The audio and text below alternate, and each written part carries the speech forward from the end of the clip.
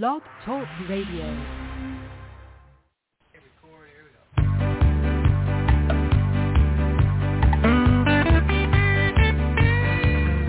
I'm going to a city that's set on a hill. Its ruler and maker is the Lord God above. Oh, I'm going to a city and it's set on a hill. And someday I'll be in heaven and there'll be no sorrow there. Oh, I'm going to a city, it lies four square. The gates are made of jasper and Hello, everybody. God bless you today. This is Susan Puzio, and I want to welcome you to the Prophetic News radio broadcast on Blog Talk Radio. And we're in our 12th year here. Hard to believe, hundreds of programs, and they're all archived. All our programs are archived on Blog Talk Radio. So if you go to my show page, Prophetic News, Susan Puzio,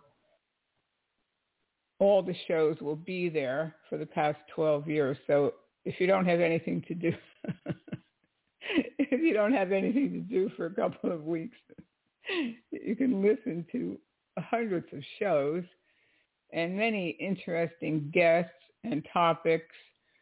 And I don't think we'll ever run out of things to say until Jesus comes, and come quickly, Lord Jesus, and get us out of this crazy house we're living in, right? It's kind of a really, I think, a dress rehearsal for the Great Tribulation, which some people don't believe is really going to happen, but I believe it's going to happen. And we're seeing a little bit of that now. We can't control our circumstances as far as this devil virus, as I call it. And another good friend of mine came down with the virus recently, and she's been pretty sick. So lift her up in your prayers.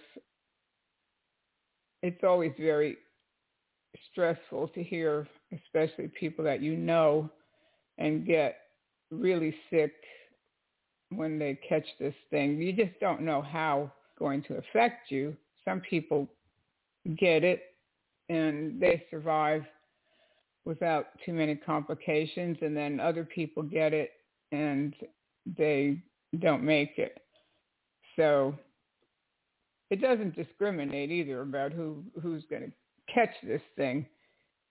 Even you're seeing more and more of the reports of what they call breakthrough cases, which people are getting this virus without even being vaccinated, and being double vaccinated and triple vaccinated. So it just seems that it gets different. Once it one variant dies off, then another one appears. And so it's so unpredictable. And sometimes you can ask people, well, how do you think you got it? And they don't know. Sometimes they can track it down to thinking, well, maybe I was at this place or I was at that place. But you can't really let your guard down. You have to be careful. You have to be careful, because some people wind up in the hospital. They get pneumonia, they get blood clots,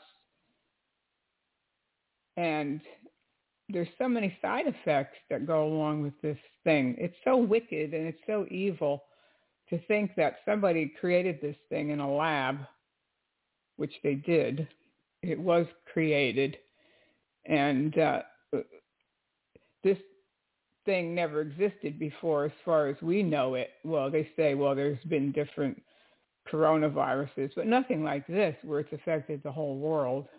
And it's been affecting the whole world now, almost going on 2 years. So, and there doesn't seem to be any end in sight. And now they're going to force people to get a vaccination, which I personally don't believe in forcing anybody to get a vaccination if that's not what you want to do because they haven't been proven safe. There wasn't enough time. Usually it takes years before they can see what the side effects of things are. And now they have some pill that they're going to start pushing, which they don't really know what the side effects of that is going to be. But you're seeing more and more where the news media didn't really want to report the side effects of the vaccines. They were trying to hold back on those reports, but I see it more and more even on when I log into my computer and it brings up the news page of MSN, and they're even reporting it where before they didn't. They tried to act like there was no side effects and it was 100% safe. But a lot of people are getting side effects, and even people have been dying from the vaccine itself. So thank God we know the Lord Jesus, because we know who we could trust, and we know that we can trust Jesus with our life. And when it's your time to go, it's your time. So the Bible says it is appointed unto man once to die and then the judgment. What can we do about it? We can't do anything. When it's time, it's your time. So I don't ever give the devil credit for a Christian dying. And you see people on the internet and they say, oh, that Christian, they died from COVID and they didn't have a vaccine. And then they blame the person. Well, when a Christian dies, it's their time to go. So we don't blame the devil when somebody dies. It's unfortunate when they die of something like this. It's all in God's hands ultimately. So I don't blame the victim for catching the virus, or if they got vaccinated or they didn't get vaccinated. And there's enough hate going around this. So now we have people hating each other for this virus, which it's a sign of things to come. It really is. It's really a sign of things to come of what we're going to have to go through. And it's not going to be pleasant at all. But we'll get through it no matter what we go through. And I know we never thought we were going to see anything like this, and we never thought we were going to see shambles as far as the illegal immigration and the vaccine mandates, where they're even saying that children won't be able to go to school and you won't be able to go to work. A lot of people are boycotting, or they're picketing, or they're just not going to go to work. Well, how are we going to do without the workforce? Really, that's what people should do, is just take a day off, and everybody say, we're taking a day off from work. And nobody's going, because you can't force people to take medicine that they don't want to take. And because you don't really know when you can see that the vaccinated people are getting it, and they could be carrying it too. So who are you going to blame? The virus, you can't take a butterfly net and catch it and it's going to be over. It's out there lurking around. So you can't force people and threaten their livelihood and threaten the health of their children by giving them something that hasn't been proven yet to be 100% safe or effective, because they've got how many millions, hundreds of millions of people vaccinated, and the thing is just keeps coming and coming with a vengeance. So, but like I said, thank God we know Jesus, and he'll get us through whatever it is we need to get through. But we have to be careful and try to keep ourselves safe to the best of our ability. Of course, the Bible says in the end times there's going to be plagues, and this is like a plague, and wars and rumors of wars, and there'll be all kinds of chaos, and we're seeing that. We're seeing it's so ironic, because the government and the press, for the most part, they want to blame the unvaccinated people for spreading the virus, but yet there's been over 1.5 million people come into the country illegally who, for the most part, haven't been tested or vaccinated, and yet they're being released all over the country. So figure that one out. It's just, you can't. You just can't. You just try to figure it out. And you can't say, I don't try to watch the news too much because I think to myself, what are they going to do about it? What are you going to do about it? You can talk all you want, and it is what it is right now as far as the government's concerned, but we thank God that Jesus has a government, and his government is not of this world. But we'll see anyway how the program goes today. The last few weeks, we were losing our connection.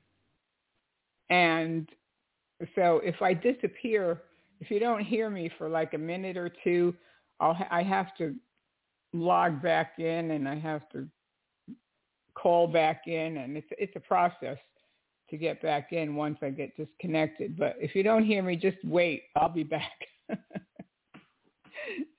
I don't know what it is. Sometimes everything goes smoothly, and then sometimes it just, good, thank you. This sounds good so far. Thank you. Yeah. So like I said, if all of a sudden there's dead air, just know that I got disconnected and I'm trying to get back in. But I've been successful the last few times getting back in after about a minute or two. So just bear with me. If you don't hear anything, just wait and we'll come back. But we have some interesting topics that we're going to talk about today. And, Jesus says, people say, oh, Jesus comes to my house and Jesus takes me to heaven and he sits down in my living room and we talk, and I go to heaven several times a week, and I even go to hell and I see hell. But Jesus warned that if they say to you, I'm here and I'm there, he's not there, because he came once, and he said he's coming again. So he didn't say I'm coming down to meet Jesse Duplantis. And when Kenneth Hagin was alive, he used to say that Jesus was always coming to visit him. Well, either the Bible's true or it's not. So if Jesus said, I'm coming again, it didn't mean that he was coming again and again and again and again and again. No, he's not. And also the Bible says that we're not supposed to talk to dead people either. So I always wonder about these testimonies where people say they go up to heaven and like we'll hear some of these audios today from Jesse Duplantis, and they say, well, I saw Abraham and I was talking to the Apostle Paul. Well, how could you be talking to a dead person when the Bible says you're not supposed to talk to dead people? So I don't buy it. I don't believe these stories. I don't believe they're true. I don't know if these people, some of them are just outright liars, or some of them have a very good imagination, or they were smoking something, or they were tripping on something. I don't know. Or some of them are just crazy, I think. They're just delusional. And so they imagine that they're seeing all these things. And a lot of the things that they say they're seeing, it's not scriptural. So I'm not buying it. Also, I think if I was involved with Robert Lairdon's ministry when I was in the Word of Faith movement. And he was a guest on my television program back in 1986 when I had a television program that was broadcast in Denver and Aspen, Colorado. It was on the local cable station. And I did that for 2 years, and I had different guests. And he happened to be in town one weekend, and he said he would come over and do an interview. So I had him do 2 programs, and then we got to be kind of friendly. I mean, we weren't best friends or anything like that, but we knew each other, of course, because we spent time together. And then I went to some of his conferences that he had, and then he was starting a ministerial fellowship that was being run by a man, Jim Caseman, which I don't know if Jim is still around. Very nice man. But anyway, then they would license you and ordain you and give you credentials, which in the long run, credentials don't mean that much, really. You know, you get your credentials from Jesus. That's really who you get because I've met so many credentialed, licensed, ordained people that were a bunch of con artists, so it doesn't mean that much. But anyway, and it turned out that, of course, Robert Laridan had one of the biggest testimonies at the time of going to heaven when he was a young boy, and Jesus took him up there, and he was playing in the river of life, and he sat on Jesus's lap. And then I asked him, I said, well, what does Jesus look like? So when you ask these people, even when Jesse Duplantis, he's trying to describe Jesus, but they never really describe him. They say, Robert said that, well, he has brown hair and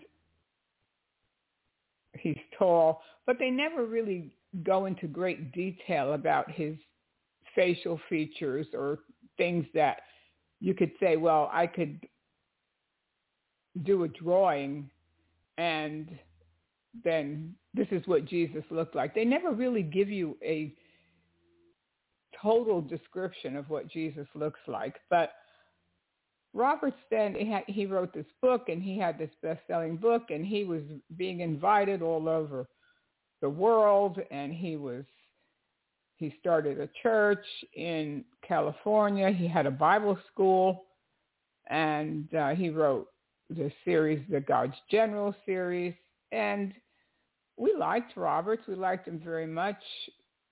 There was always something, though. There was always something there. I couldn't quite put my finger on it. And anyway, after a few years, and then when I was going to some of these conferences, I didn't like the way the people were behaving. People were standing on chairs, well-dressed people in these auditoriums, and standing up on chairs and throwing their fists up in the air and screaming at the devil, and for long periods of time, with Roberts at the head of it in the front. And I was thinking to myself, this isn't right. And so I left the organization. I didn't want to be associated with that organization anymore.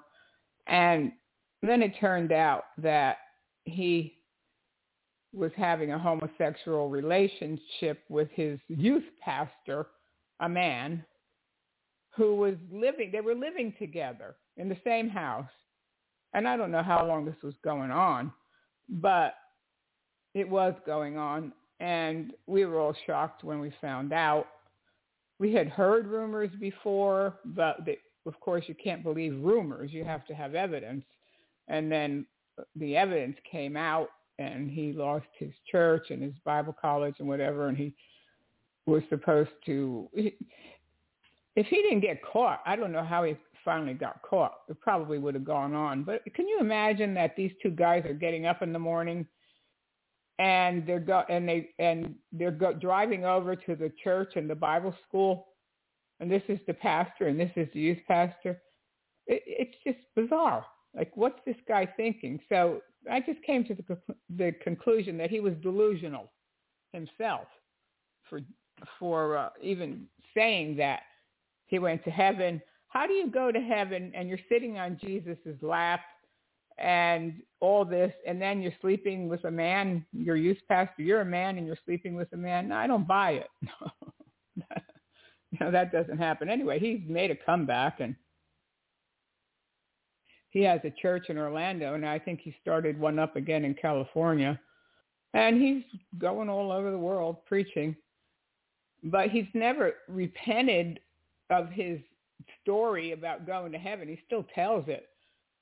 But I don't believe for 1 minute it's true.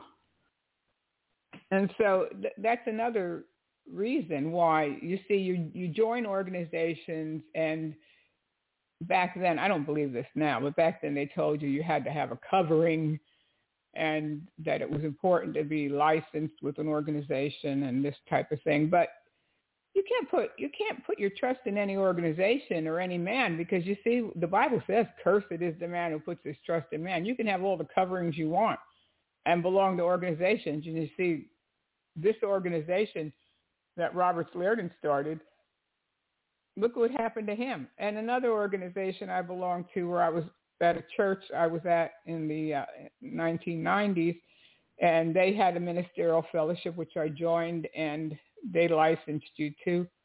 And so then the head of the organization was accused of molesting an 11-year-old girl, which they settled out of court. They never even went to court. They denied it. But if you're not guilty, you fight it. You don't pay the person off for their silence. So that's why I have a problem with people that they're heavily into these shepherding things, and they tell you that you have to have a covering and somebody has to be watching out for you. And I've been around enough to know that anybody's capable of anything. So I'm covered with the blood of Jesus. Thank you very much. And we have to answer to God. Either we have a Holy Spirit that convicts us of sin, or we don't. So I don't care how many people are your coverings or whatever. They're not watching you 24/7. God is.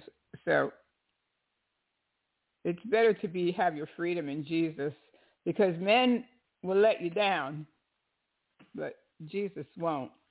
So there were some interesting things in the news, some very interesting things in the news here. One of the interesting things was Pat Robertson. Now, Pat Robertson of the 700 Club, and of course he has a university, Regents University, which is heavily endowed. I think they might have like $1 billion in endowments from, he owned the Family Network one time, the Family Channel, remember that? And then he sold it. And of course, when he sold it, he didn't give the money back to the people that helped him buy it. No, I think he put it in the endowment for his university. And but you can look at their 990s, which is they have to write these reports out to the government once a year. And there's a website called 990 Finder. And if you go on there, you can look at the Christian Broadcasting Network's 990. They take in about $200 to $300 million a year. I don't know what they do with all that money, because right now they only have one program. Of course, they're on a lot of networks, but that's a lot of money, and then all the money he's getting for the people that have been attending his university. So I could think of a lot of other organizations to give money to besides. They have enough money. And but yet, when you go on this website, 990 Finder, you'll see a lot of the big ministries really take in the bulk of the money. And they don't mind asking you for it and holding their telethons, and they keep telling you that they need money. And people are very generous. $200 million to $300 million a year is a lot of money. And, and anyway, they Pat Robertson and his family became very wealthy. Anyway, Pat's 91. He should have hung it up a long time ago, because he started saying ridiculous things that didn't make any sense, really. And it was an embarrassment. But this guy, he wouldn't give it up. He was hanging in there. Finally, he gave it up this week. So here's a news report from NBC News about it. And at this point, I think it's time for me to make the announcement that I will no longer be the host of the 700 Club after, I think, 54 years of hosting the program. There it is. Last thing before we go tonight. There's a wonderful song by Mark Knopfler called Ticket to Heaven. It's about a lonely heart who sends every last cent to the preacher on the TV. One of the lyrics goes like this: I send what I can to the man from the ministry. He's part of heaven's plan, and he talks to me. There's nothing left for luxuries, nothing left to pay my heating bill, but the good Lord will provide. I know he will. We were thinking about this song today in light of Pat Robertson making that announcement that he's retiring. He's 91. He graduated from Yale Law School, former Republican presidential candidate. He founded the 700 Club on TV, and over the years became a very wealthy man by selling, well, mostly faith and hope. And along the way, he often revealed his thinking and philosophy. It might not have been exactly what Jesus had in mind.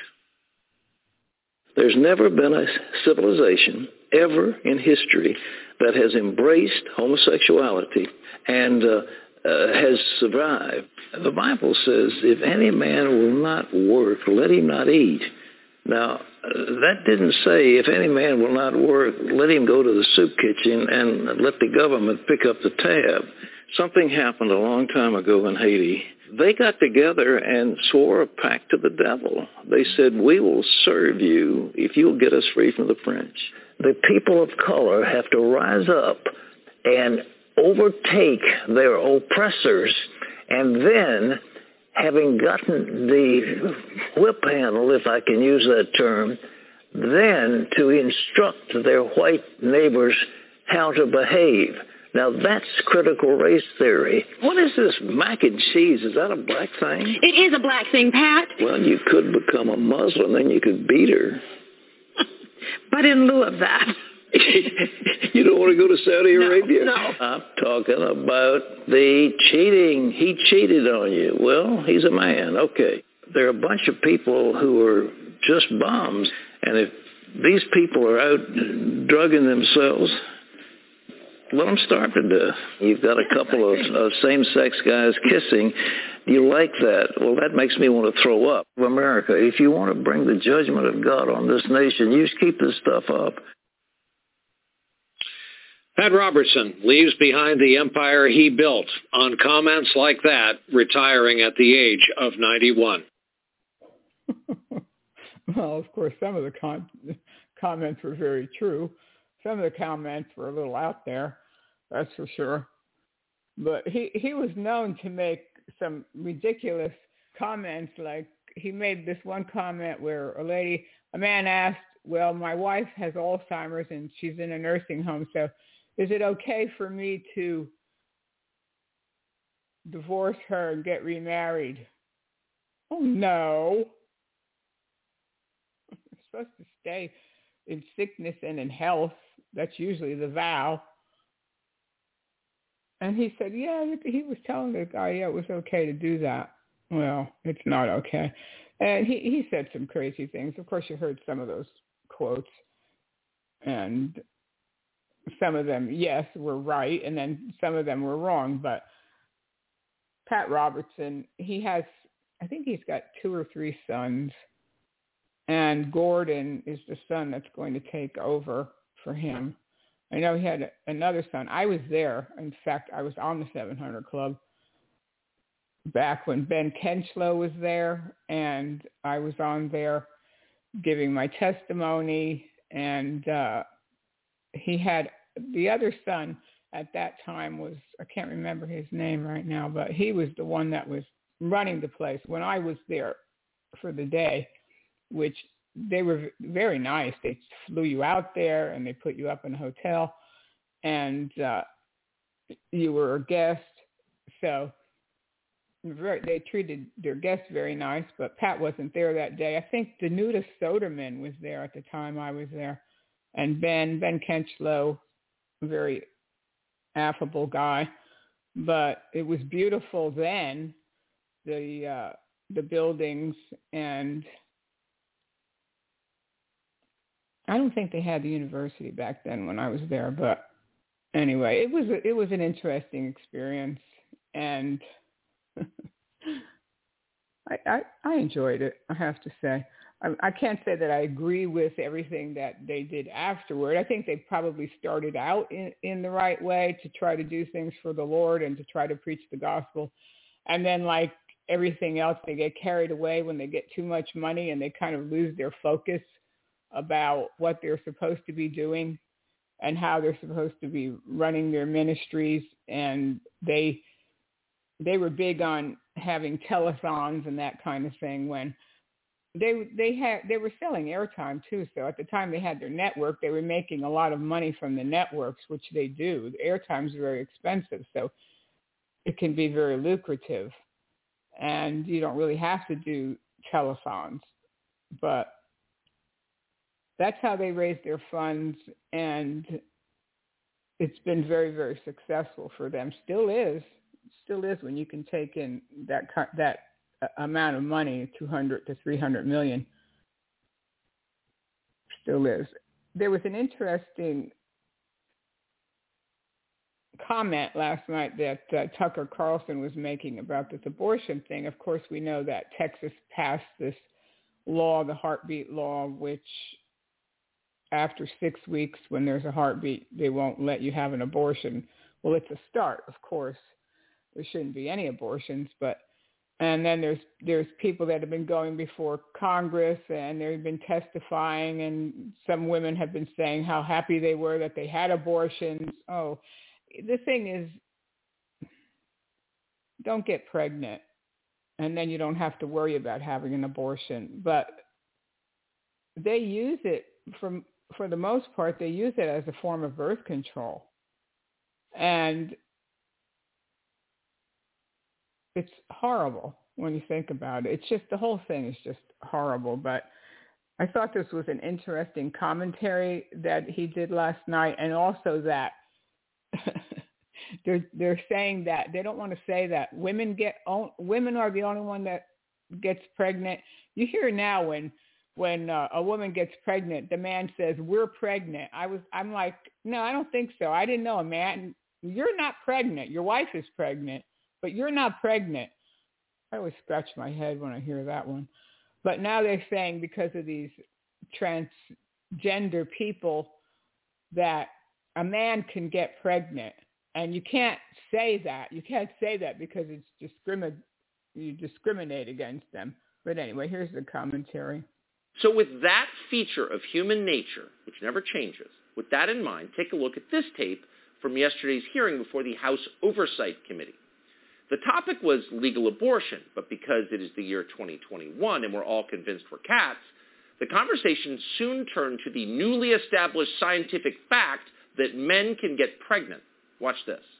And I just wanted to acknowledge a lot of people are being left out of this conversation today because, as we know, people get pregnant and not just women. But I hear people over and over and over again say women get pregnant, but that's excluding people that should be a part of this conversation. Yeah, you don't want to exclude anyone.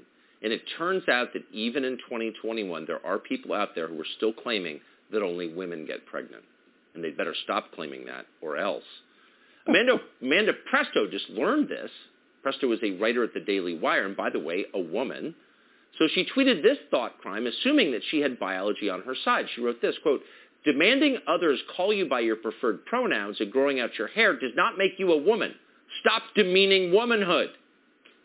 No, Amanda, you stop demeaning pregnant men. For her attack on the pregnant man community, Twitter shut Amanda Presto down. We are cats, and that's all there is to it. And that's true across the ocean in Great Britain. The head of the Labour Party in the UK has now declared that men, too, can have cervixes, because of course they can. Meow. A few days later, a senior member of the Labour Party was asked whether she agreed that men can have cervixes. She was asked on television. Watch this uncomfortable moment. Is it transphobic to say only women have a cervix? Good morning. Good morning, Nick, and it's great to talk to you. Good to have you on. I just think that this issue has just become so divisive and toxic, and it pits people against each other, both groups who face discrimination in society, women and trans women. And I just find this debate incredibly unhelpful and unproductive, to be totally honest. Is it transphobic, yes or no? Look, is it transphobic? Look, I don't even know how to start answering these questions. Oh, come on, Rachel Reeves, shadow commissioner, whatever you are, the Labor Party. It's a simple question. It's not a debate. Do men have cervixes? But she can't bring herself to say it. On the other hand, she doesn't dare note the obvious, which is that the entire conversation is completely insane. So she breathes heavily, she harumphs quite a bit, and tries to move on to the next topic. The Washington Post is hoping to avoid moments of uncertainty like this. So Jeff Bezos' newspaper has just issued a new style guidance to all of its reporters. Here's what it says, quote, "If we say pregnant women, we exclude those who are transgender and non-binary," which of course is not defined. So no more pregnant women in the Washington Post. That's an outdated, inherently offensive category like secretaries and housewives. And this is true in hospitals, too, across the country. Some physicians are now punishing subordinates who recognize biological differences between men and women. Dr. Laura Chong, for example, a pediatric trainee at the Sydney Children's Hospitals Network, recently told the New York Times that healthcare workers should not use terms like ovaries and uterus. Quote, "You can just say reproductive organs," Chong said, "is that it may actually be medically relevant whether somebody has ovaries and a uterus. Reproductive organs might not be specific enough." But honestly, in 2021, that's a conclusion the CDC has reached. The center just released a graphic pointing out that, quote, "only 31% of pregnant people have been vaccinated." Not pregnant women, pregnant people. At yesterday's House Oversight hearing, Gloria Steinem showed up to prove that she's still alive and still relevant somehow. For 50 years, Steinem has been, as she describes it, defending women. And then she was constantly reminding us, and this is a quote, "if men could get pregnant, abortion would be a sacrament." Oh, but now men can get pregnant. So the script has changed a little bit. Here was Gloria Steinem, who we should note is now telling us that absolutely anybody can get pregnant, and therefore anyone can get an abortion. Watch. What's happening in Texas is not only a local issue or a women's issue, it's a step against democracy, which allows us to control our own bodies and our own voices. Remember when Hitler was elected, and he was elected, his very first official act was to padlock the family planning clinics and declare abortion a crime against the state. Mussolini did exactly the same thing because they knew that controlling reproduction and nationalizing women's bodies is the first step in a controlling state, an all-controlling state. Turns out Gloria Steinem was always pretty dumb, but back when she was 35, nobody noticed. But rewriting history, can't let you do that. Sorry, you're not Wikipedia. Actually, Adolf Hitler was an enthusiastic eugenicist, just like Margaret Sanger, who founded Planned Parenthood. He encouraged abortion, according to almost everyone who studied this. Jeffrey Tumala, for example, a law professor who's written a lot about the Nuremberg trials. Hitler, like Gloria Steinem, supported abortion, not just as a matter of physical autonomy, but as a way to keep women working and contributing to the economy. Quote, "The Nazis preferred that the Eastern European workers not become pregnant so they would not be taken out of the workforce. They took measures to identify pregnant workers and to encourage or pressure them into making use of the abortion services the Nazis provided." Yeah. So there you are. These are the times that we're living in. And it just gets crazier and crazier. And you heard that lady from Rachel Reeves, I think her name is, from England, and she's in the government. And it sounds like an actress when she's saying, I just don't know how to answer that question. She doesn't know how to answer that question. And that's how insane it is that they want you to think now they're changing all the ways to describe people. You can't say a woman is pregnant. You have to say pregnant people. And you can't say only a woman can get pregnant. You can't say that anymore. So I feel sorry for the next generation. I really do. If your children can't be educated at home by you and you have to send them out to these schools and the things they're teaching these children, it's terrible. It really is, because when I went to school, we had recess, which I don't even think they do that. I don't even know if they have recess anymore, where you went outside and you played jacks, and you played hopscotch, and you played jump rope, and you played volleyball. And it was an innocent time. We didn't have to think about pronouns, and we didn't have to think about sex education, which we didn't even ever talk about sex education. I think when I was a senior in high school, our health teacher, I had a health class, and she told us to be virgins, to stay virgins until we got married. Imagine that. This wasn't a Christian school. It was a public school. And I never heard I came from an ape either until I got to college. When I got to college, and it was required that you took biology, which I wasn't interested in biology, but you had to take it if you were studying liberal arts. And when I got into the biology class, the professor told me that I came from an ape. I never heard that before. Of course, this is back in the late 60s or 1970 or something, a long time ago. But that's what I knew. I feel sorry for these children today, because it's too much. How can they handle all this critical race theory and sex education, and then the pronouns and don't say this and don't say that? No. You can't even believe it. It's so bizarre. Yet you hear Gloria Steinem saying, well, it's our bodies and we should be able to do what we want. But yet they don't feel that way when they're running after you with a hypodermic needle. All of a sudden, it's not your body anymore. So that's how messed up the world is. I thought that was very, very interesting. But we'll see what happens. It would be wonderful if they could ban abortions totally. I think it's one of the worst crimes against society that there is, to do what they're doing to babies. And a lot of these things can be prevented, but they want to prevent it after the fact, after there's a life there, which is brutal, really. But the Church of the Lord Jesus Christ has its job set out to do, because you can't change the way people think unless they get born again. You see how crazy they think, and it's not rational thinking. It's delusional thinking for the most part. But once you get born again, those scales fall off your eyes and your mind gets renewed, and you see things differently. We can see things clearly, and we can discern the times we're living in, and we can discern what's really going on. And people that don't know the Lord can't. They can't discern truth from lies. And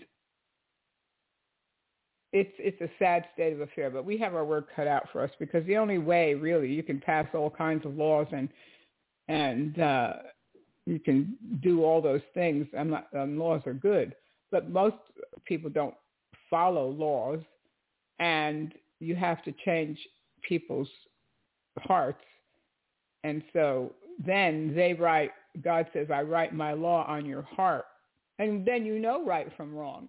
So it's our job to witness to people and to tell people the good news about Jesus, because they need Jesus now more than ever. And they need to see real Christians, not these phonies that they're seeing for the most part on television, the con artists and the scam artists that they're seeing. So that's why there has to be a change. And we can't promote in any way, shape, or form these con artists. and make them look like they're legitimate members of the body of Christ when they're not at all. So, but Kenneth Copeland now, he has this 24-hour network. I think it's called the Victory Channel, and I have it on my satellite. And so he did a telethon. He's trying to raise money for his network, and he had on Jesse Duplantis, and he had on that Hank Kuhneman and Lance Wallnau and Mario Murillo. Oh, terrible that Mario joined up with this group of people. But so Jesse Duplantis made this comment here. He made this comment on the program. Here it is. The chase. It's not being critical, it's being truthful. I've learned something about Jesus. I used to think you couldn't say nothing because you're not walking in love. And Jesus would tell his disciple, that guy's a snake, a hypocrite, and a viper. I said, now, Jesus, you're talking about the man, you know. And in his face and behind his back, he said, it's not being critical, it's being truthful. So I have been preaching 45 years, and I've never had a financial deficit. Not one time. And people say, how'd you do that? I was in a big old preacher conference, and we were all sitting there. I want to know what's the biggest donations ever given to your ministry. You know, I didn't say nothing. And finally, John Hagee was there. He said, and I love John. John's a blessing. He said, Jesse, what's the biggest donations I've ever given to you? I said, trust. Whoa. The biggest one, trust. Because you see, if you don't have trust, you have nothing. You see what I'm saying? If the people can't believe your word. I honestly believe this, that the reason why Jesus hadn't come is because people are not giving the way God told them to give. You see what I'm saying? I mean, when you understand it, you can speed up the time. The Lord all the time. I said, speed up the time. Jesus sped up the time for Mary at the wedding of Cana. I mean, she wanted him to turn the water into wine. And he says, not my time. But, you know, mama put the pressure on him. Yeah, mamas can put the pressure on you, boy. You know, I carried you in my body from 9 months, and your daddy didn't like you, but I saved your life. All kind of crazy stuff. You know what I'm saying? To move you by faith to give. Not through an emotional response, but to get Jesus to speed, or the Father to speed up the time. Right. See? And he wants to do that.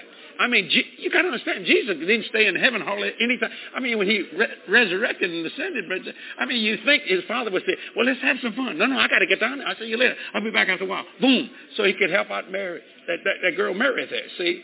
So when I'm saying this is not about money, and I'm going to say something I'm getting mad about. I mean, I've been nailed. You know, when I became friends with Kenneth Copeland, and I love Kenneth. Don't blame that on me. I'm not blaming it on you. He said, I'm in the middle. He said this. Gloria actually said, she said, Jess. She actually calls me by my real name, Jess. She says, Jess, our people are going to love you, but our enemies are going to hate you. Now, I have been persecuted, but I could care less because persecution ain't cute. I know. It don't make no difference to me.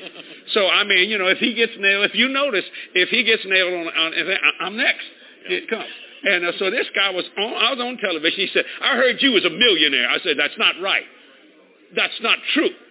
He said, yes, it is. I said, no, it's not. Multi. Now, add that to it, and you'll be all right. Oh, he couldn't handle that. He like to have had a fit. And I said, you mess with me, I'll buy this station and I'll fire you. Yeah, he didn't like that, did he? You know, that was a little fleshy, but it felt good. Just did. You know, I realized that I will not move people emotionally to give. Right. No. I'm going to have people move according to the Word of God. What is God saying to you? And I really believe this. If people would call this number and put this victory all over the world on every available voice, every available outlet, the Father, he would say, Jesus, go get us. Yeah. Because, you see, he wants to see us as much as we want to see him. You see what I'm saying? And so what has hindered all these things is it's because people are not doing in the financial realm, because we live in an economic world, what God's called them to do. You know, he's called us to do that. So I don't have a problem with giving. I don't have a problem with receiving. It doesn't make any difference. Because I just made up my mind. I want Jesus to come. Now, they said, do you own a jet? Yes. You can have it the day after the rapture. It's yours. Because Jesse is going to heaven. You know what I mean? Yeah. Now, don't forget now, friends, that when this program's over, send Kenneth Copeland Victory Channel some money, because if you send them some money, Jesus will hurry up and come back. I mean, talk about delusional. No, I didn't really mean that. That was a joke. Can you imagine? And these are supposed to be the so-called people, the preachers that people listen to. If you look at the testimony Jesse Duplantis did 4 months ago, he retold his testimony of going to heaven. He's got 600,000 views on that testimony. Yeah. From somebody that talks like that. Yeah. That tells Copeland and Lance Wallnau and Mario Murillo and Hank Kuhneman and all of them are all standing around, and these are supposed to be the top people, the top prophets and TV preachers in the land, according to most of the so-called church. And you didn't bat an eye when he made a statement like that give money to this Victory Channel and God will tell Jesus to hurry up and get down there. Oh, dear. Like you have to say to yourself, if you're not totally sheared over, you have to say to yourself, now wait a minute. That doesn't sound right. But then you wonder how many people actually said, "Oh, well, I better get out my checkbook." And they always tell you, "What's God telling you to do?" Well, this is one way you know what God's telling you to do, is that God speaks to you at home when you're not watching television and you're not listening to some TV preacher on the internet telling you to send in an offering. God's not telling you. They're telling you to give an offering. They're telling you what's God saying. Because for the most part, I would say that the people that watch Kenneth Copeland's Victory Channel aren't sitting at home when they're not watching it. Say they don't have it on, and they're not sitting at home saying, I think I'm going to write Kenneth Copeland a check. Maybe some of them do. Maybe some of them actually do hear from God about who to send money to. But no, most people, they send money when some preacher's telling you have to do this and you have to do that and you're going to get this and you're going to get that. Well, that's not God talking, because if God's going to tell you to send a ministry money, he's going to tell you when you're driving in your car or you're at home, but not when you're listening to some TV preacher telling you to send it in. That's not God talking. That's them talking, but it's called manipulation. They say it's God, but it's not God, because first of all, God doesn't even talk like that. He doesn't say, you better send Kenneth Copeland some money, or you better send Jim Baker some money, or you better send Mike Murdoch some money, because I'm telling you, and they're telling you, I'm telling them, and then they're telling you. Well, that's not how it works, because we're all able to hear from God for ourselves about who to be generous to. And it's better to listen to the Lord. And then you know you're not being manipulated by some preacher to do something probably you can't afford, and then something you're going to be sorry for later. But they have all their tricks, because he says that too. What's God telling you to do? Well, he's not telling me to send Kenneth Copeland any money, that's for sure, because he's already a billionaire. What does he need money for? Let him spend his own money on his network. Amen. Anyway, here's Jesse bragging about his house, which he owns I think it's a 35 or a 36,000 square foot house, and I don't know how many jets. And here's Jesse bragging. Remember, construction began in October of 2008. The house has 35,000 square feet of covered space. Inside, there will be 5 bedrooms, more than 7 bathrooms, and a home theater. Parish records show the cost is $3 million. The owner of the house, not Duplantis, but his ministry, Jesse Duplantis Ministries. Owners expect the money to be used for poor and needy, not for huge mansions for the pastor. Pete Evans works for Ole Anthony at the Trinity Foundation. Both say Duplantis teaches and lives the prosperity gospel. If you give X amount of dollars, you're going to get that multiplied and given back to you. And so it's kind of a Las Vegas, heavenly Las Vegas in one sense. According to Duplantis, the gospel has worked for him.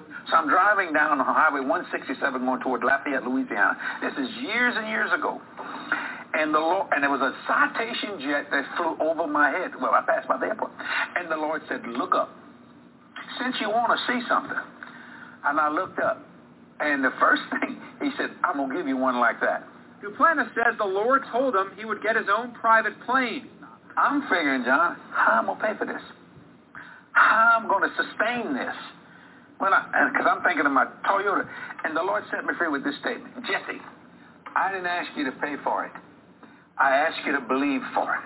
And years later, Duplantis got that plane. Here's a picture of it. The photographer says he took it to the state of Washington in 2007. And another picture claimed to have been taken in London, again in 2007. Duplantis is currently using his third different jet and has been a frequent flyer. Duplantis blocks his flight records, but Fox 8 News managed to get a copy. Since 2000, Duplantis has used his plane nearly 2,500 times, a plane owned by his ministry. It appears as though, on the surface, as though Duplantis is using his jet to go on vacation from time to time. Like in 2009, when Jesse Duplantis Ministries' plane took a 17-day trip to Hawaii, hopping from island to island. We spoke to one airplane operator who has the same jet as Duplantis. By his calculations, this Hawaii trip cost his ministry $40,000 to gas up, fly, and store the plane at the airport in Hawaii for 17 days. Records show he took an 11-day Hawaii trip this year, too, in early March.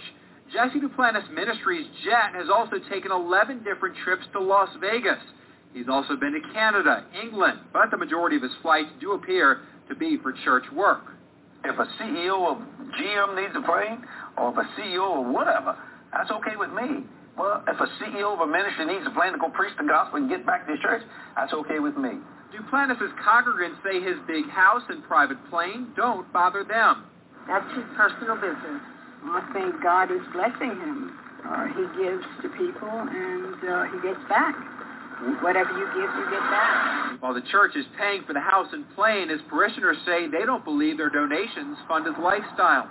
I don't think church money is going towards that, but I'd love to give to it because whatever you sow is what you receive. So I'd love a big, beautiful house, and I'd love a plane too. The Trinity Foundation says there's no truth behind the prosperity gospel, and Duplantis' actions mirror many televangelists across the country.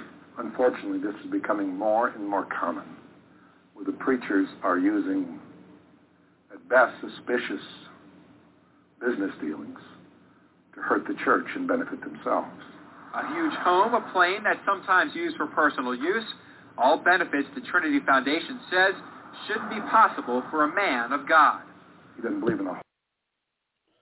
Amen. Well, if you have your own business, and you're making the money legitimately, then it's nobody's business what size your house is or what kind of a plane you drive. But if you're a pastor and you're collecting tithe money and you're using the tithe money then to build your parsonage, which he put the house in the name of the ministry, so of course he doesn't have to pay property taxes, and they consider it a parsonage, well, no.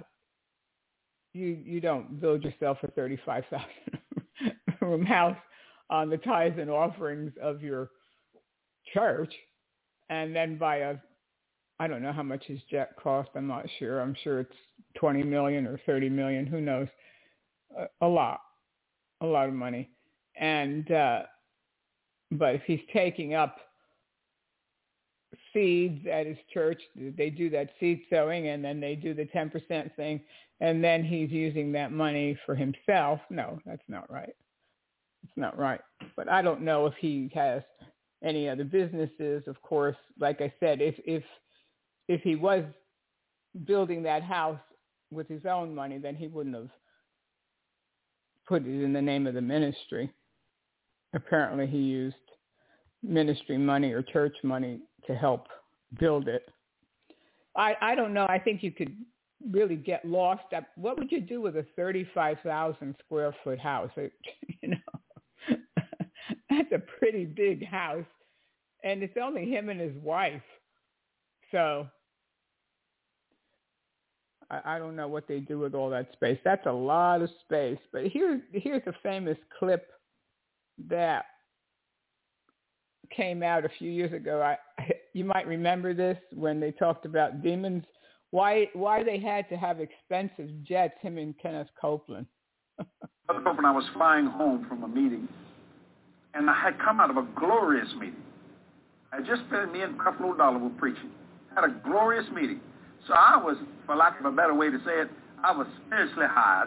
People were saved, touched, and blessed. Out in the plane that God so graciously gave us, we're flying home. As I was going home, the Lord, real quickly, he said, "Jesse, do you like your plane?" Now, I thought that's an odd statement. I said, "Well, certainly, Lord." He said, "Do you really like it?" And I thought, "Well, yes, Lord." Then he said this, "So that's it?" I didn't know how to handle it, but I went, "What?" He said, "You're going to let your faith stagnate?" And when he said that, that shocked me. I went, "Whoa, wait." I literally unbuckled my seatbelt, my plane. I stood up. My pilots looked at me and said, "Do you need something?" I said, No, I'm talking to God right now. And he went back to flying. I said, "Lord, I don't think I was letting my faith stagnate." He said, "So this is all I could ever do." I said, "You're trying to tell me something." He said, "Go to the book of Amos." So if you're at the book of Amos, I want to read the scripture. May I interrupt you there? Yes, sir. You couldn't have done that on an airliner. No, sir. No way. Stand up and say, "What'd you say, Lord?" No. Okay, no, yeah. And the guy said, "No, those things. What the hell does he think he's doing?" He can't do that. Can't do that. No.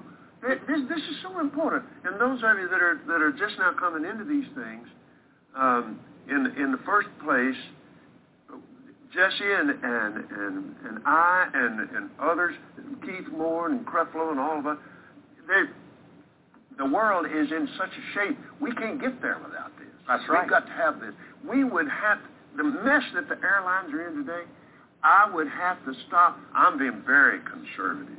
At least 75 to 80, more like 90% of what we're doing, because you can't get there from here. It's impossible. So and this was such a good illustration. The Lord impressed me. That's why we're on that airplane. We can talk to God. It's when I was flying for Oral Roberts, Brother Deweese, my boss on the airplane, he said, "Now, Kenneth, this is sanctuary. It protects the anointing on Brother Roberts." And he said, "You keep your mouth shut. Don't talk to him unless he talks.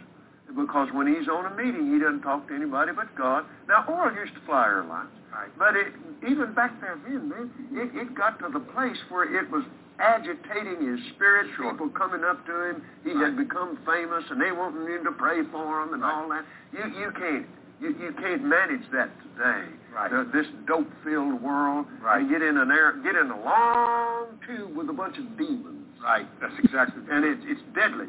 And it works on you hard. It really does. So anyway, I wanted to make that clear so the devil can't lie to you and say, "See there, them preachers spending all that money just fat cats riding around." No, we're not. We're in business to do. Listen, I could scratch my flying itch with my little single-engine open cockpit airplane. Right. I just come home, fly around in that, scratch my flying itch. That doesn't have nothing to do with that. But we're in soul business here. Right. We got a dying world around us. We got a dying nation around us. That's right. And we can't even get there onto there. You can't. Let me give you an example before I read the scripture. Some people say, "Why do you need an airplane?" It started out about a couple of weeks ago. I was in Fort Worth. I preached on a Friday night and a Saturday. I was in Fort Worth preaching for Jerry Savelle. Sunday morning, I was in Boston, Massachusetts. Monday, I was in New Orleans. Tuesday, I was in Chicago. Wednesday, I was in Raleigh, North Carolina. Thursday, I was in New Orleans. Friday, I was in San Antonio, Texas. Saturday, I was in New Orleans. Sunday, I was in another city. I actually have a Delta captain that lives close to my house. I brought him that schedule. I said, "Can you fly this?" He said, "No," and I wouldn't. When do you sleep? We're about to fly on the airplane. On the airplane, the whole way I grab it, see. Yeah. Now, when God is speaking this to me, he said, "So this is all I could ever do." And I'm thinking, in myself, well, yeah, I mean, this is a phenomenal aircraft you're giving us. He said, then when he said, "You're going to let your faith stagnate," now that caught my attention. When God tells you your faith stagnates, you better start listening. Yeah. And I thought, stagnating? You can't stay here. Yeah. You got to do this or you're going to do this. He said this, you're on cruise control. You're moving, but no longer by your power. See, that's what the DVD is about. That's what that DVD is about. He said you're moving, but no longer by your power. You see, you're just doing this. Chapter 2. But there were false prophets. Oh, I don't know how those poor people can stand it. How can Jesse and Kenneth stand ever being on an airplane with demon people? No, they can't be around those kind of people. They're saying that they have to go out and preach the gospel to all the world, but yet they can't be on an airplane full of demons. Oh, excuse me. I thought that we're supposed to minister to people when we're in the ministry. I thought that's what the ministry was all about, right? Yeah. I do just fine. I don't have a private jet flying me all over the place because you can preach the gospel from anywhere. You can preach the gospel right from your own house, get on social media. You can have thousands of people listening to you, and you don't need $50 million a year to run your ministry. But they fly all over. They go to each other's churches. They don't really do evangelistic work, so to speak. Most of their ministry is going to different churches and collecting offerings. And the only people they see are the ones that are sitting in the congregation, but actually going out and doing evangelistic work out on the field. They don't really do that. And it's all about politics anyway, because this one goes to their church and this one goes to their church, and they switch and they give each other offerings, and that's how it works. So you don't really need a $50 million jet or whatever to do that kind of work.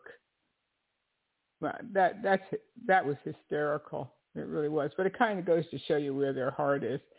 Anyway, here's clip number 1 of Jesse's testimony of going to heaven. And let me just say this. This is not me. I would not do this. I'm a man that I have kept this very private. I've only done this 3 different times, one in 1988 when it happened, and then about 5-6 years later when we did the book, John Osteen asked if I would come, and he had just built his new facility, and it was about 8,100 people, and they were standing up. They didn't have a seat left, and then about 20 years ago, 20 years ago, Keith Moore asked me to say a few words about it, and I did. And the reason why, because it's very, very personal to me, this wonderful, it's not a vision, it's a trip. And I'll explain that. I mean, nothing wrong with a vision, don't misunderstand me. But I mean, I got sucked out the room.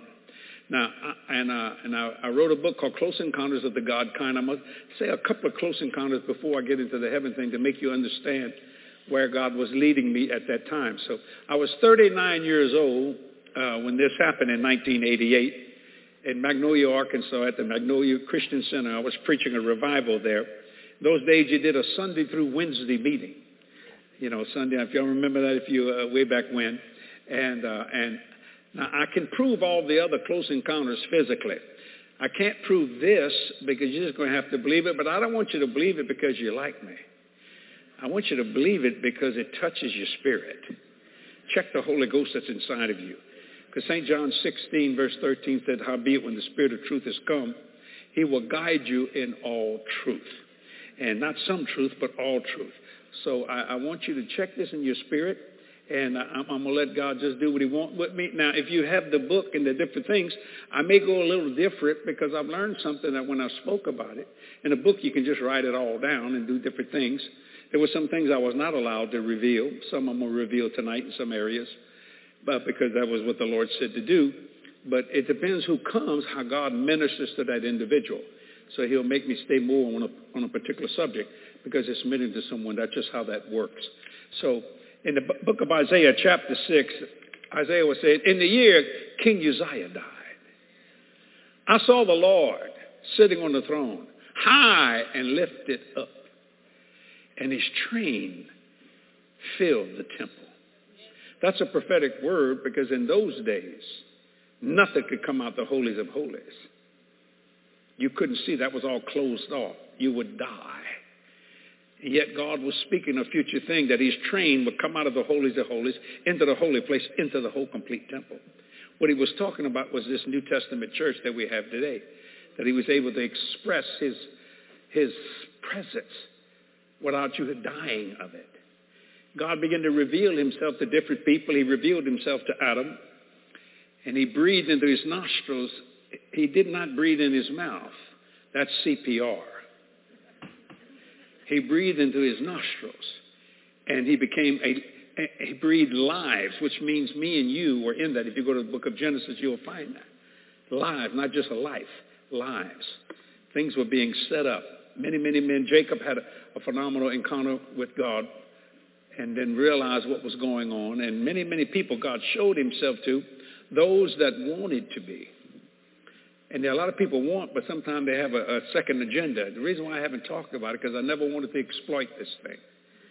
It was so precious and good to me. And yet I had 2 Hollywood directors and 2 Hollywood producers offer me millions of dollars to do a film on it. I mean, millions. Just upfront money plus percentages of whatever the movie would do. And I turned it down because they wanted total rights, because I would not allow anything untruthful in that. I just tell you what happened, and I believe that. I don't add anything. So I'm very serious about that because it's very precious. Then if you go over to the Revelations, you'll find out that John said, I was in the Spirit on the Lord's day. Notice he says he doesn't want to exploit it. Well, if you don't want to exploit it, why did you write a book? He wrote a book, and then when it happened, went on TBN, and he went and promoted his book. And so then that was years ago. I don't remember exactly when the story first came. It was quite a while back. And so then he decides that he's going to resurrect the story. This is 4 months ago. So when he decided he was going to talk about it again at his church. So if it was so precious to you, why would you even say anything about it? To bring glory to yourself. And of course, these stories usually get attention for people because people are interested. Yeah, over 600,000 views on YouTube, this testimony. So yeah, people are interested. And it draws attention to you. So if it was so precious to him, he wouldn't talk about it. He would just not talk about it. Of course, I don't believe it happened. He even says at one point that if it was really a vision, then I wouldn't have felt this and I wouldn't have felt that. So I think even he questions it too. I don't know if he was dreaming or what, but he definitely didn't get sucked up out of the ceiling, which he claims, and he went to heaven. No, that didn't happen. There's number 2. I was sucked out the room. I went, whoa! I mean, I literally hollered, wow! I mean, now, it wasn't a vision. How did you get through the ceiling? I don't know. I don't know any of that. I'm like the Apostle Paul. I don't know what I was in my body, out of my body. All I know, I went through that roof. And I was put into this kind of looks like a ski car, but closed in. And it was the same blonde-headed angel that had talked to me in Jonesville, Louisiana. I went, hey, how you doing? He said, hi, Jesse. I said, where are we going? And it was, we were moving at a phenomenal rate of speed. And I think the only reason why I was in that contraption was to protect me, not to protect the angel. Because I'm in a flesh body. See what I'm saying? Traveling at a phenomenal rate. He said, you have an appointment with the Most High God. I said, I do. What'd I do wrong? Now, I didn't put that in the book, but I asked him that. He said, you didn't do nothing wrong, otherwise you wouldn't be here. He said, we'll be there in a very short time. I don't know how fast we were going.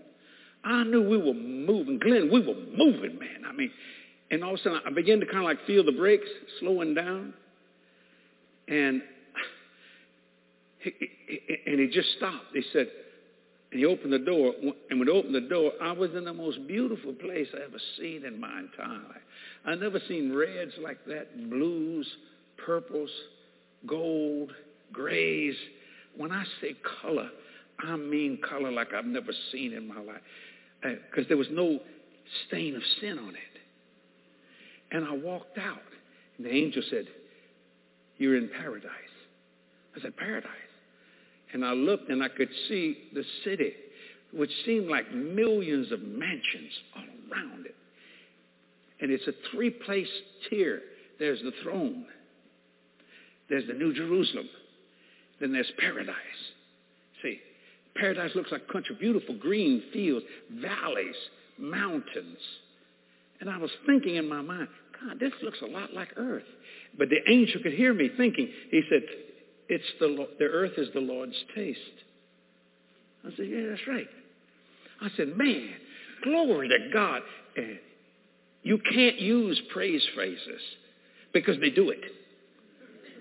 You know how we say, praise the Lord? Glory. I went, glory to God. He goes, glory to God, glory to God. And I go, glory to God. And everybody around goes, glory to God. You just got to watch what you say. Because they do it. Glory to God. And I'm shouting. And I look, and I felt like the kneel. He said, do not kneel before me. You have an appointment with the Most High God. And I looked. And I'm just standing there. I just couldn't get over how beautiful. It was vast. It was here. Heaven's a planet. It's about the best way I can describe it in the natural. And I don't know what to do. And I wanted to say, praise God, but I did it anyway. I went, praise God. He goes, praise God. And he didn't have wings, this angel, but there was a lot of them that did. And people start praising God. And here comes another one of them contraptions that I did. And it comes, I don't know who this person comes out, and this man goes, I made it. I made it. I can't believe I made it. And he fell on the ground and started kissing the ground. I made it. I made it. And I thought, yeah, but you see, he didn't have clothes like I did. He had a gown on. How you know the people is clothes. The clothes of office. Like if in the military, you know a general when you see him. You know a colonel when you see him. You know a lieutenant colonel when you see him. A full bird colonel. You know, and that clothes of office dictates their position there in heaven. But this man had a gown. There was another angel who said, let me guide you. Now, people were lining up, heading for that city as fast as they could. But they didn't have gowns. Some of them had gowns, but most of them had big robes on, gorgeous robes with top stitching. Beautiful stuff. And I thought, man, look at the clothes in there. But all of a sudden I saw the people with the gowns, they kind of get close, and they'd get out of line. And the angels would move them over to where the river of life was. And they would eat a piece of fruit and take the leaves and do this. And I said, they're not going to go to the throne? He said, yes. He said, the great God Jehovah is merciful. But they didn't live the way they were supposed to live. But the great God Jehovah was merciful. They will learn and eventually get to the throne. Oh, yeah, sure. They didn't live the way they were supposed to live, so they can't go and see God yet until they go through some kind of a purification or something. What does that sound like? That sounds like Catholic purgatory. Since when does it say anywhere in Scripture that when you get to heaven, you can't see God until you go through some kind of a process? It's ridiculous. Anyway, I never heard, is there any Scripture for going to heaven in a cable car? I don't think so. That's another phony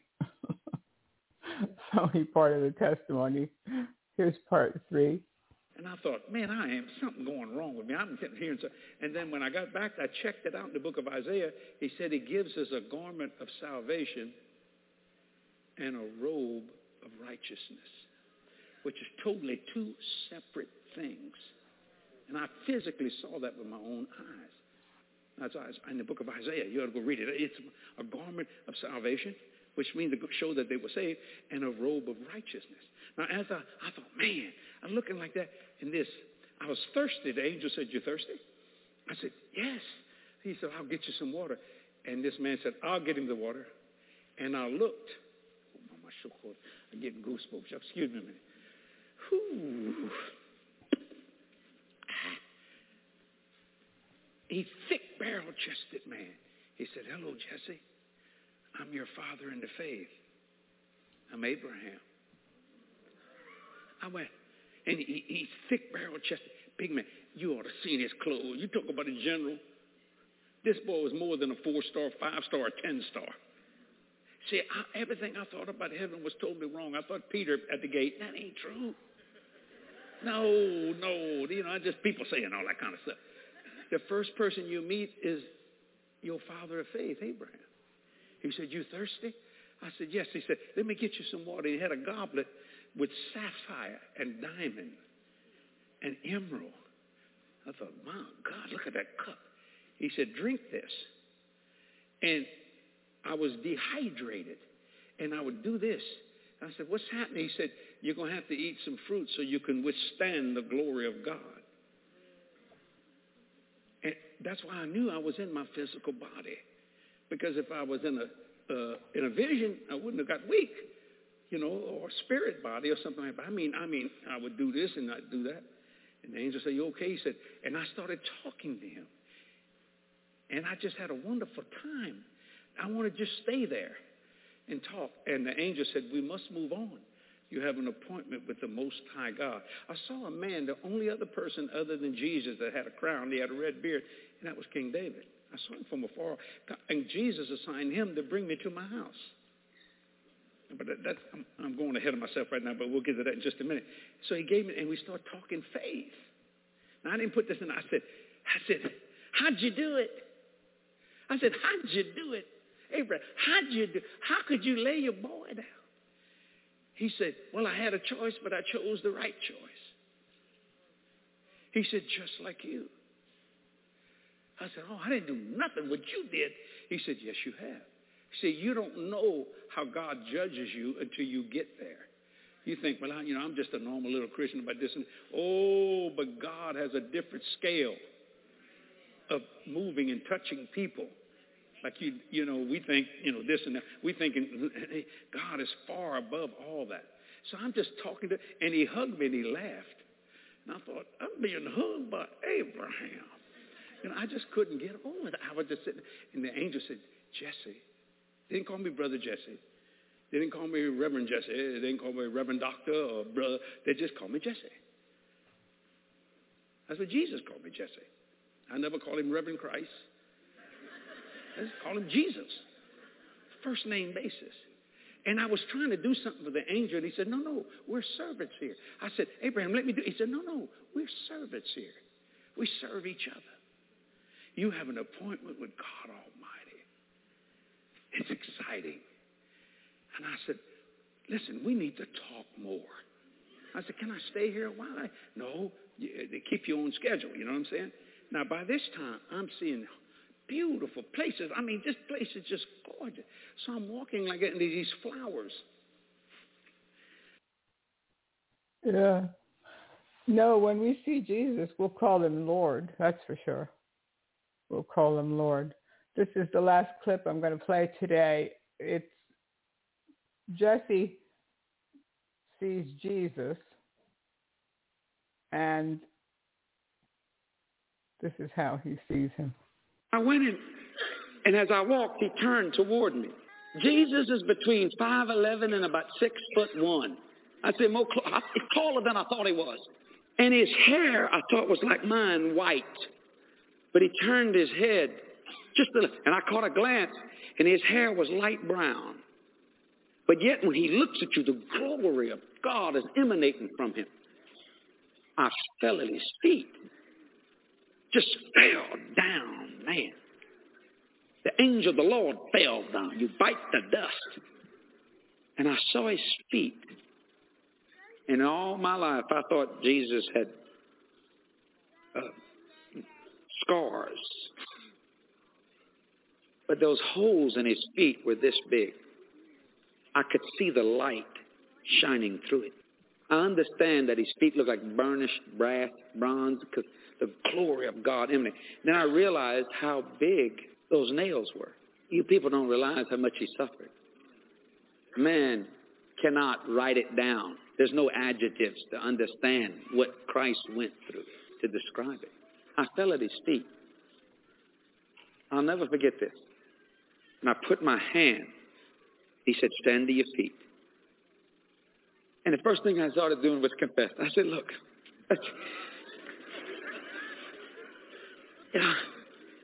he said, you're forgiven. I said, and he put his hand on this shoulder. And he looked at me. He said, go tell my people I'm coming. And I thought he was going to give me a great... I said, and he would answer me when I thought. I said, they know that. He said, no, they don't know that. Don't tell them I'm coming. I brought you here to tell you. Go tell them I'm coming. And he had his hand on my... Do you hear me? I'm coming. Go tell them. I guess that's why I haven't rested in my life. It's such an urgency, and people just know something is up. He's soon to come, ladies and gentlemen. Yes, Justin, we know that. He said he was coming. He didn't need to bring you up there to heaven to tell you to tell us that he's coming. No.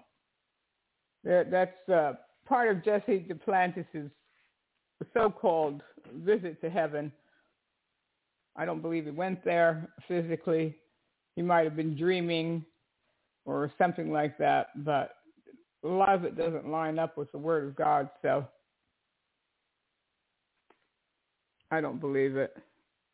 And if God's going to take anybody to heaven, it's not going to be for visits, these short visits, so you can come back to earth and write a book, sell a book, and make television appearances about your visit. All we need to know about heaven is in God's Word, and we won't really know all of it until we get there. Our minds can't even really comprehend it, but we thank God that we know we can go there and that we can receive forgiveness of our sins and we can receive eternal life from Jesus Christ, our Savior. Because the Bible says in Romans 3:10, as it is written, there is none righteous, no, not one.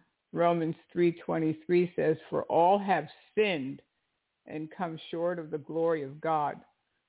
Romans 6:23 says, for the wages of sin is death, but the gift of God is eternal life through Jesus Christ our Lord. Romans 5:8 says, but God commendeth his love toward us, in that while we were yet sinners, Christ died for us. Romans 10:13 says, for whosoever shall call upon the name of the Lord shall be saved. And if you don't know Jesus Christ today as your Lord and Savior, give him your life today. It's easy to do. Not difficult. Salvation is not difficult. You can say, well, I've done so many terrible things in my life and I don't know if God can forgive me. He can forgive you and he will forgive you, and he puts all that in the past. He forgives no matter what you've done. He will forgive you and give you a brand new life. Those of us that know about the born-again experience and know how Jesus Christ has changed us, we can testify that it's real. Jesus is real. He said he would never leave you or forsake you. So give your life to Jesus today. Get down on your knees and ask him to forgive you of your sins. Repent and accept his free gift of eternal life. God bless you all. Thanks, everybody, for tuning in. Thanks, everybody in the chat room that stopped by and all our listeners around the world. And if you need to contact me, you can email me, Susan@propheticnews.com. And we'll see you again next week, okay? Bye-bye.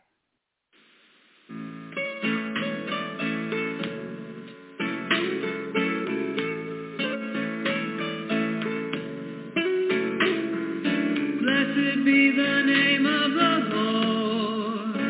He is the rock and my salvation. Blessed be the name of the Lord. He is the rock and my salvation. Whom shall I fear? Blessed be his holy name. Blessed be the name of the Lord. He is my rock.